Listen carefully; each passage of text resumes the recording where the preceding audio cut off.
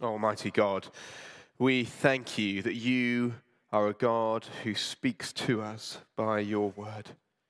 We pray by your Spirit now you would be at work in our hearts.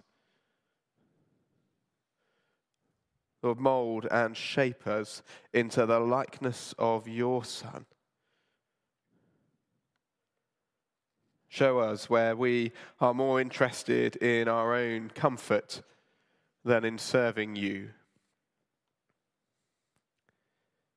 And lead us to give, not only of our money, as many have this morning and through the week, but also of our lives, that we might give everything that we have, all that we are, to you, our Lord and Saviour. And we pray that you would use what we give to achieve your purposes in this world, to lift the name of Jesus Christ high here in Nottingham and around the globe. For his glory we pray. Amen. Amen.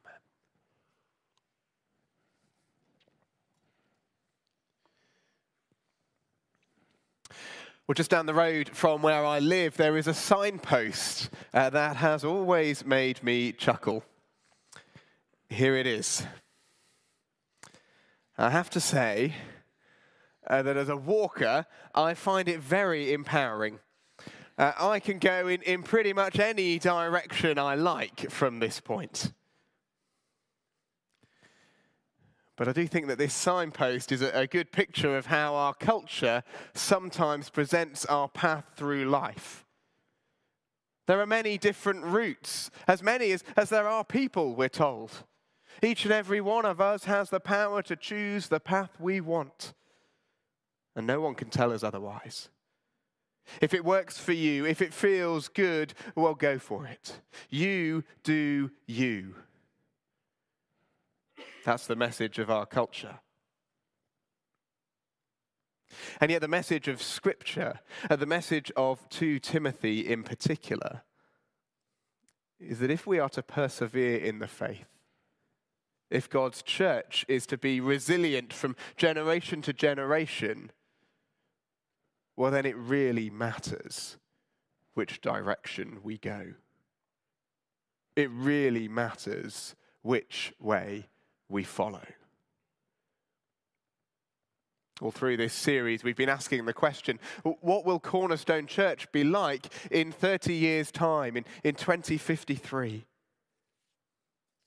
And the answer to that question will be fundamentally determined by the direction that we will take in the years ahead, by the way that we individually and corporately follow. And our passage today gives us 2 possible directions, 2 ways of life that are governed by different organizing principles, 2 approaches that are fundamentally rooted in different priorities. The choice that Paul lays before Timothy in these verses, the choice laid before each one of us, whether we're in church leadership or whether we are simply a follower of Christ, is stark. Will we follow the way of comfort or the way of the cross? First then, the way of comfort. Let's read again from verse 1. But mark this, there will be terrible times in the last days. People will be lovers of themselves, lovers of money, boastful, proud, abusive, disobedient to their parents, ungrateful, unholy, without love, unforgiving, slanderous, without self-control, brutal, not lovers of the good, treacherous, rash, conceited, lovers of pleasure rather than lovers of God.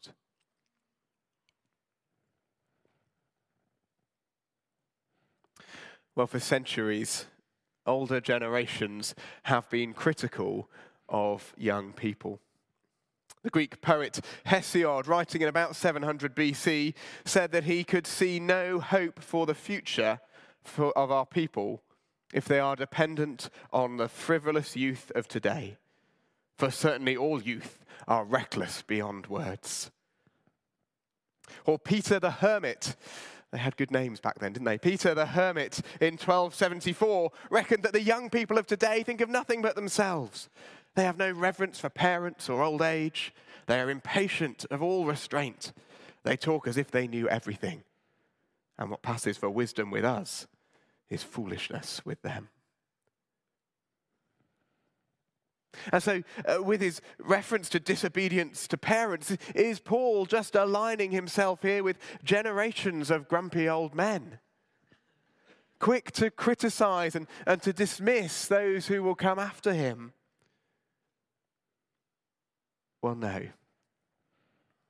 I think there are a couple of clues that reveal to us that Paul is speaking here about something far broader, far deeper than simply a complaint against the young. You see, he begins by telling Timothy that there will be terrible times in the last days. This is not just a moan about one specific generation. Whenever that phrase, the last days, is used in the New Testament, we see that it refers to the whole time between Christ's ascension to heaven and his return, that whole church age. Paul wants us to see that his warning is not just for one time in one place, but is for all of humanity in the age in which we live. In these last days, there will be terrible times. Not that everything will be as bad as it could be in every way all the time, but there will be a recurring theme of terrible circumstances. That this age will be characterized by what we see described here. That it will be a permanent feature of the church age, that people, dead in their transgressions and sins, will live like this. That people will follow this way. And secondly, Paul's description is much deeper than those others we heard. Because he doesn't just describe behavior, he begins to unpick the root cause, the deep failure that lies behind this disastrous and destructive way of life. I wonder, did you notice just how much of the language is about love? People will be lovers of themselves, lovers of money, without love for others, not lovers of good, lovers of pleasure, rather than lovers of God. The heart of the issue here is the heart. The real problem for these people is not so much what they do, but rather that what they do is a symptom of a much deeper, much more serious issue.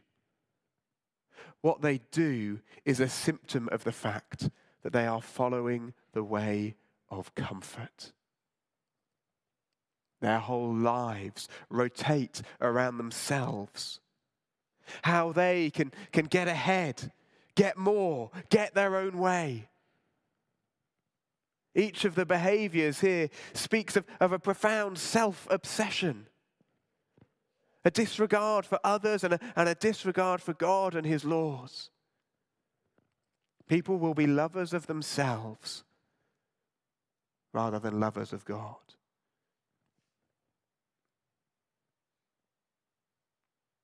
And we don't have to look far, do we, to see that Paul was not only speaking about the generation Timothy would know in his day. Now, it's fairly evident that this is a description too of our times. The fundamental issue in our society today is one of love. Love is love, we're told. But of course, what matters is what it is that you love. The materialism that pervades every corner of our culture today is driven by a love of money and possessions. The scheming and plotting, lying and deception that characterizes our politics is rooted in a love of power and recognition.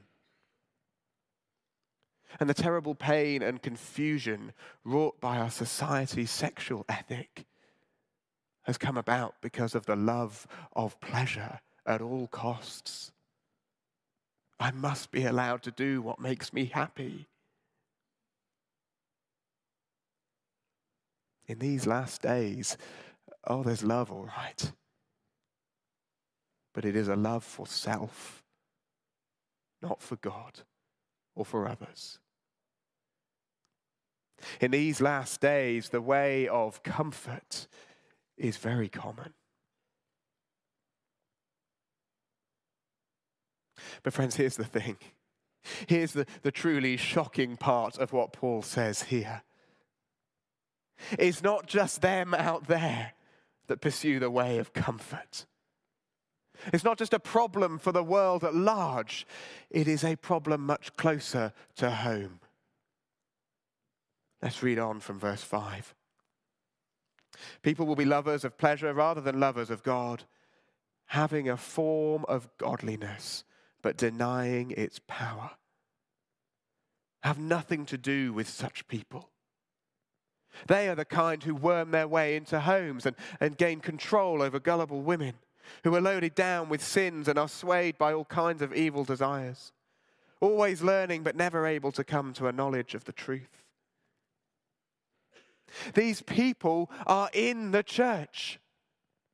In fact, some of them are in leadership in the church.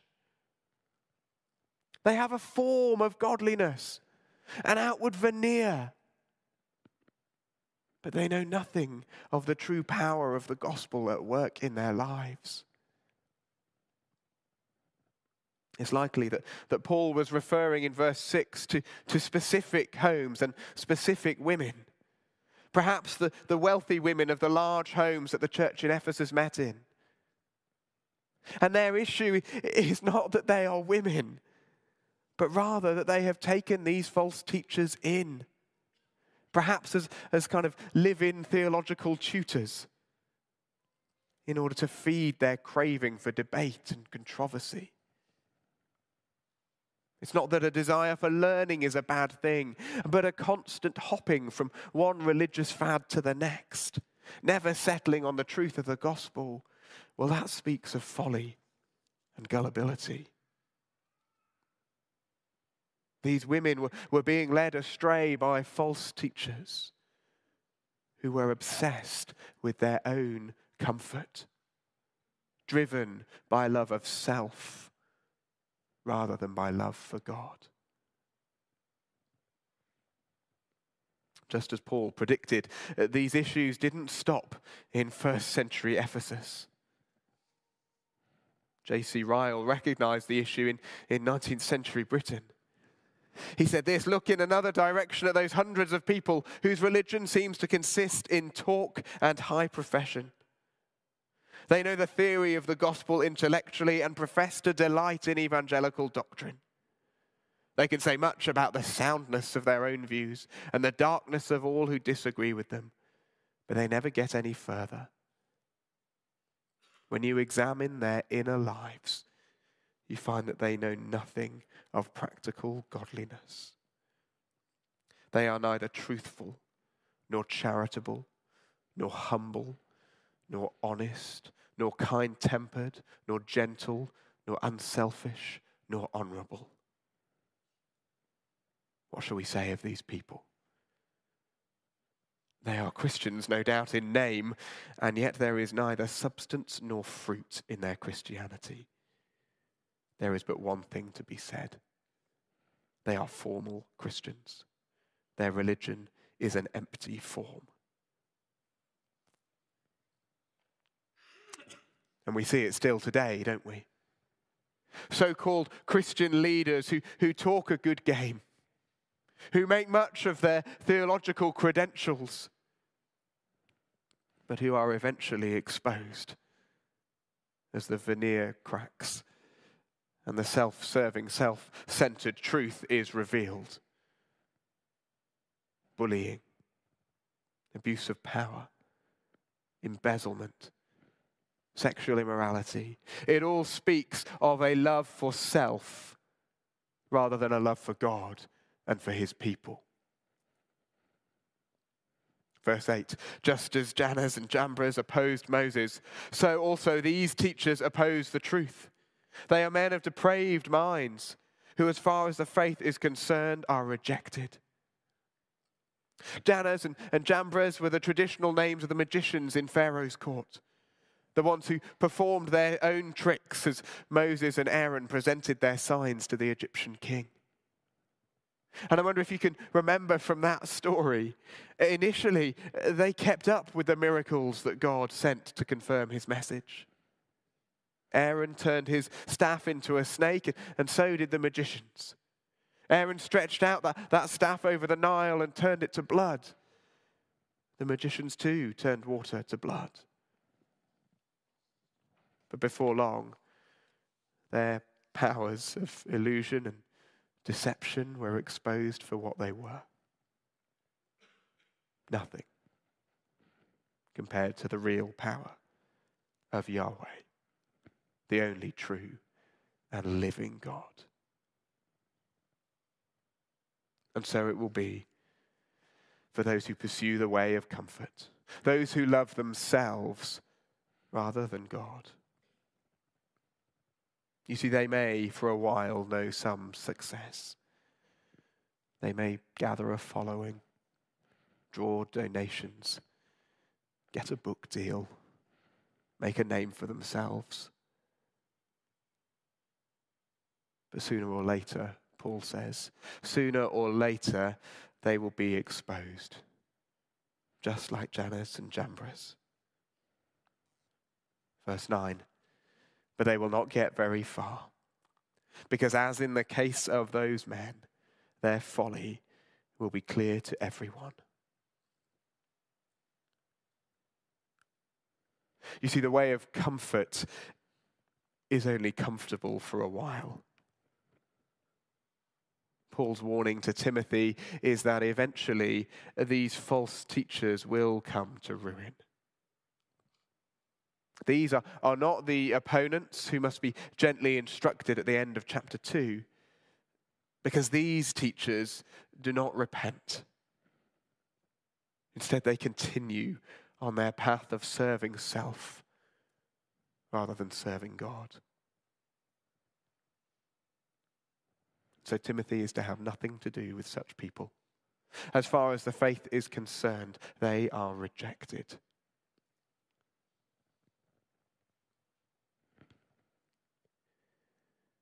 But here's the truly humbling, sobering message of this passage. Where Cornerstone Church will be in 30 years' time will depend on you and on me. It will depend on us regularly choosing not to pursue the way of comfort, not to indulge in these self-serving, destructive habits.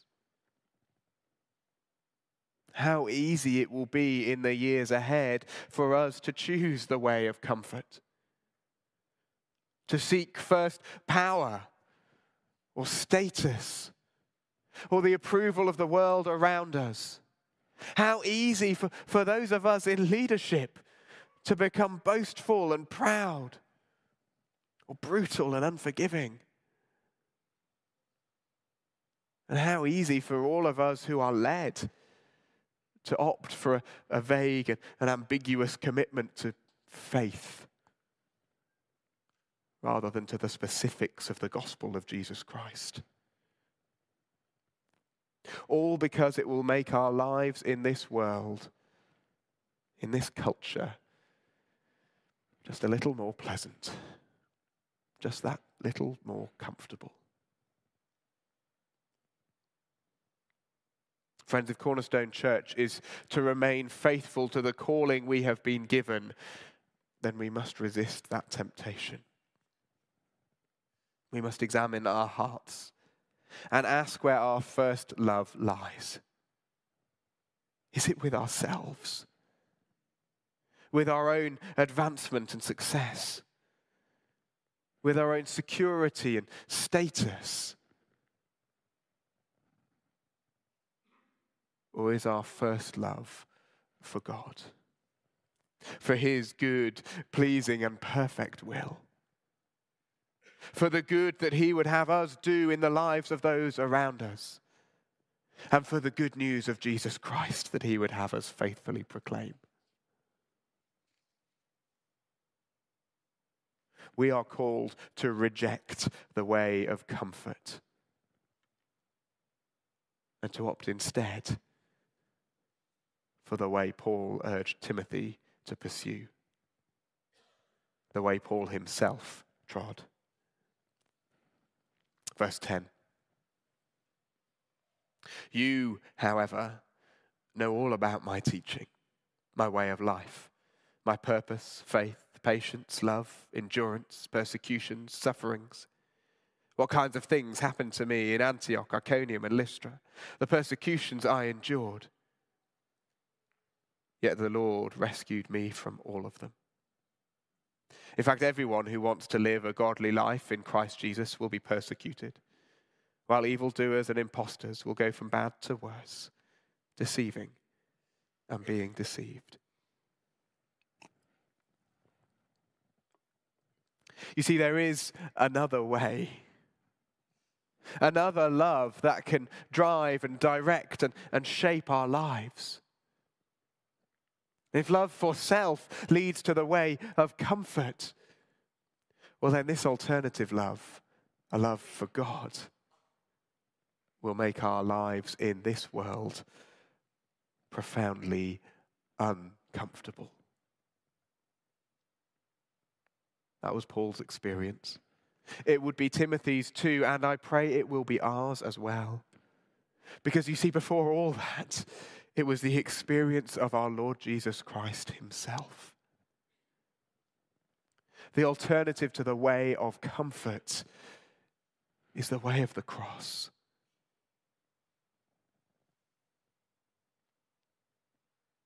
You see, we've already heard that Paul and Timothy go way back. And Timothy knows, he has seen over years the suffering that Paul has endured for the gospel, the persecutions he has gone through. But he also knows why. Just look again at that list in verse 10. Paul's teaching was about Jesus. His way of life modeled on Jesus. His purpose to make Jesus known. His faith in Jesus. His patience born out of a desire to see people come to know Jesus. His love for Jesus. His endurance empowered by Jesus. Timothy could look at Paul and he could see what it looked like to love Jesus Christ. He could see what it looked like to be a lover of God rather than a lover of self. And what it looked like for Paul was persecutions and sufferings. As he looked at Jesus, who for the joy set before him endured the cross, scorning its shame. So Paul too was empowered to look ahead to what was to come, and so endure suffering and persecution in this life. And it's not only Paul. Verse 12 couldn't be much more universal. Everyone who wants to live a godly life in Christ Jesus will be persecuted. Everyone. Not just the apostles who established the church. Not just the generations of church leaders to whom they passed the baton. No, everyone. Everyone who wants to live a godly life in Christ Jesus will be persecuted. And so that means me. And it means you, if you're a follower of Christ. Now I know that in his mercy, the Lord has placed you and me in a time and in a country where we don't know anything like the levels of persecution that our brothers and sisters throughout the centuries and across the world have known and still know to this day. But friends, if we can speak as though we know nothing of persecution or suffering for the gospel, then I think we have to wonder if we are too often choosing the way of comfort. If we have never known exclusion or pity or dismissal because of our allegiance to Jesus. If we have never known the roll of the eyes from a colleague or a neighbour, the avoidance of a friend or relative, the derision of a lecturer or classmate. If we have never experienced that, then that ought to cause us to assess our choices in this world. Are we truly committed to living a godly life in Christ Jesus? Are we truly committed to loving him first and following him? Following him in the way of the cross.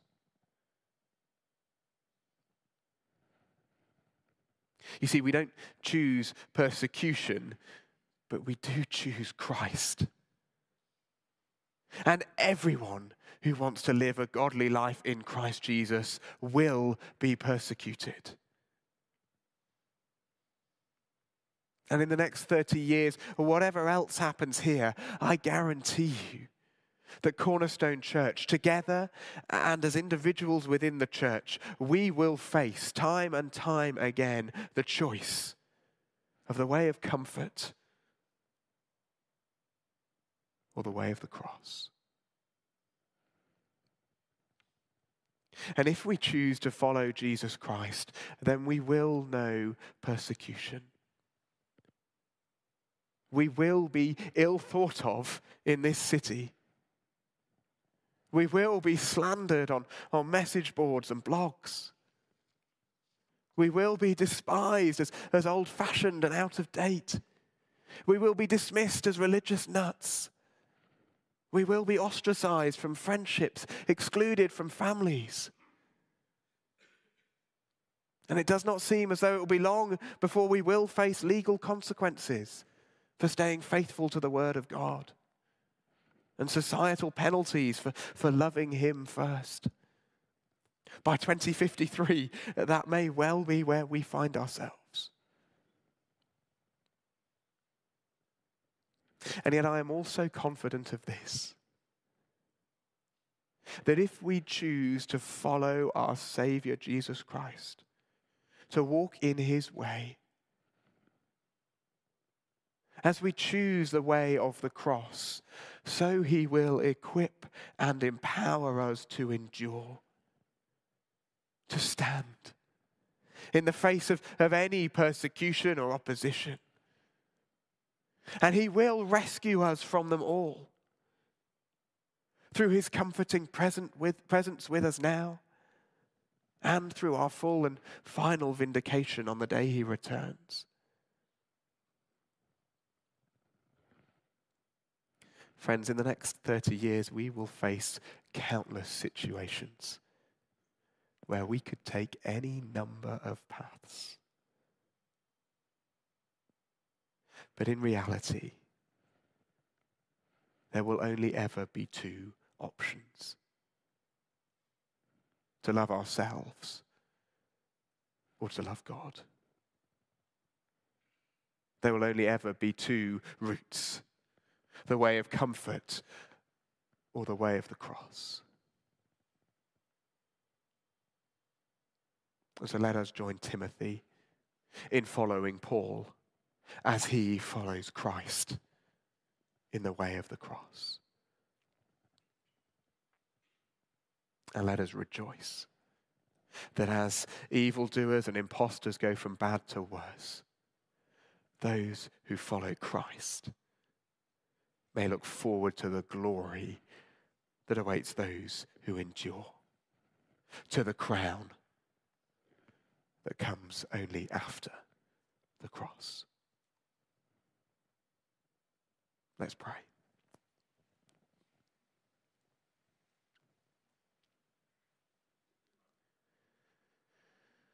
Oh, loving Heavenly Father, we live in many ways such comfortable lives.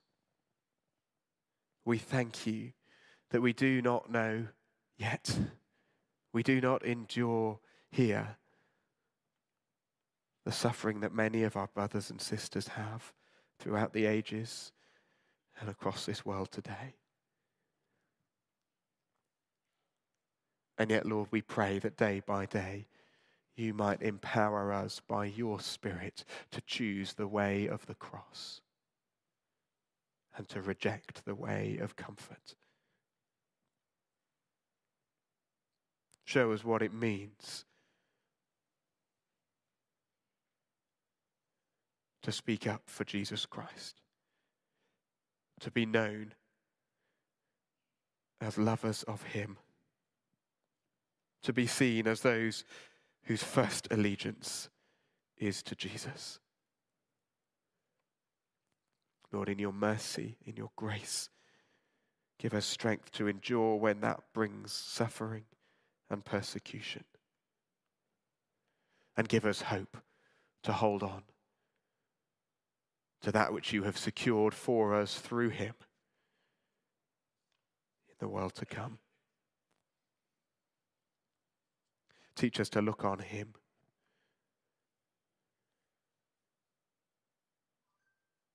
To look on him who, for the glory set before him, endured the cross, scorning its shame. Teach us to follow him in the way of the cross. Amen.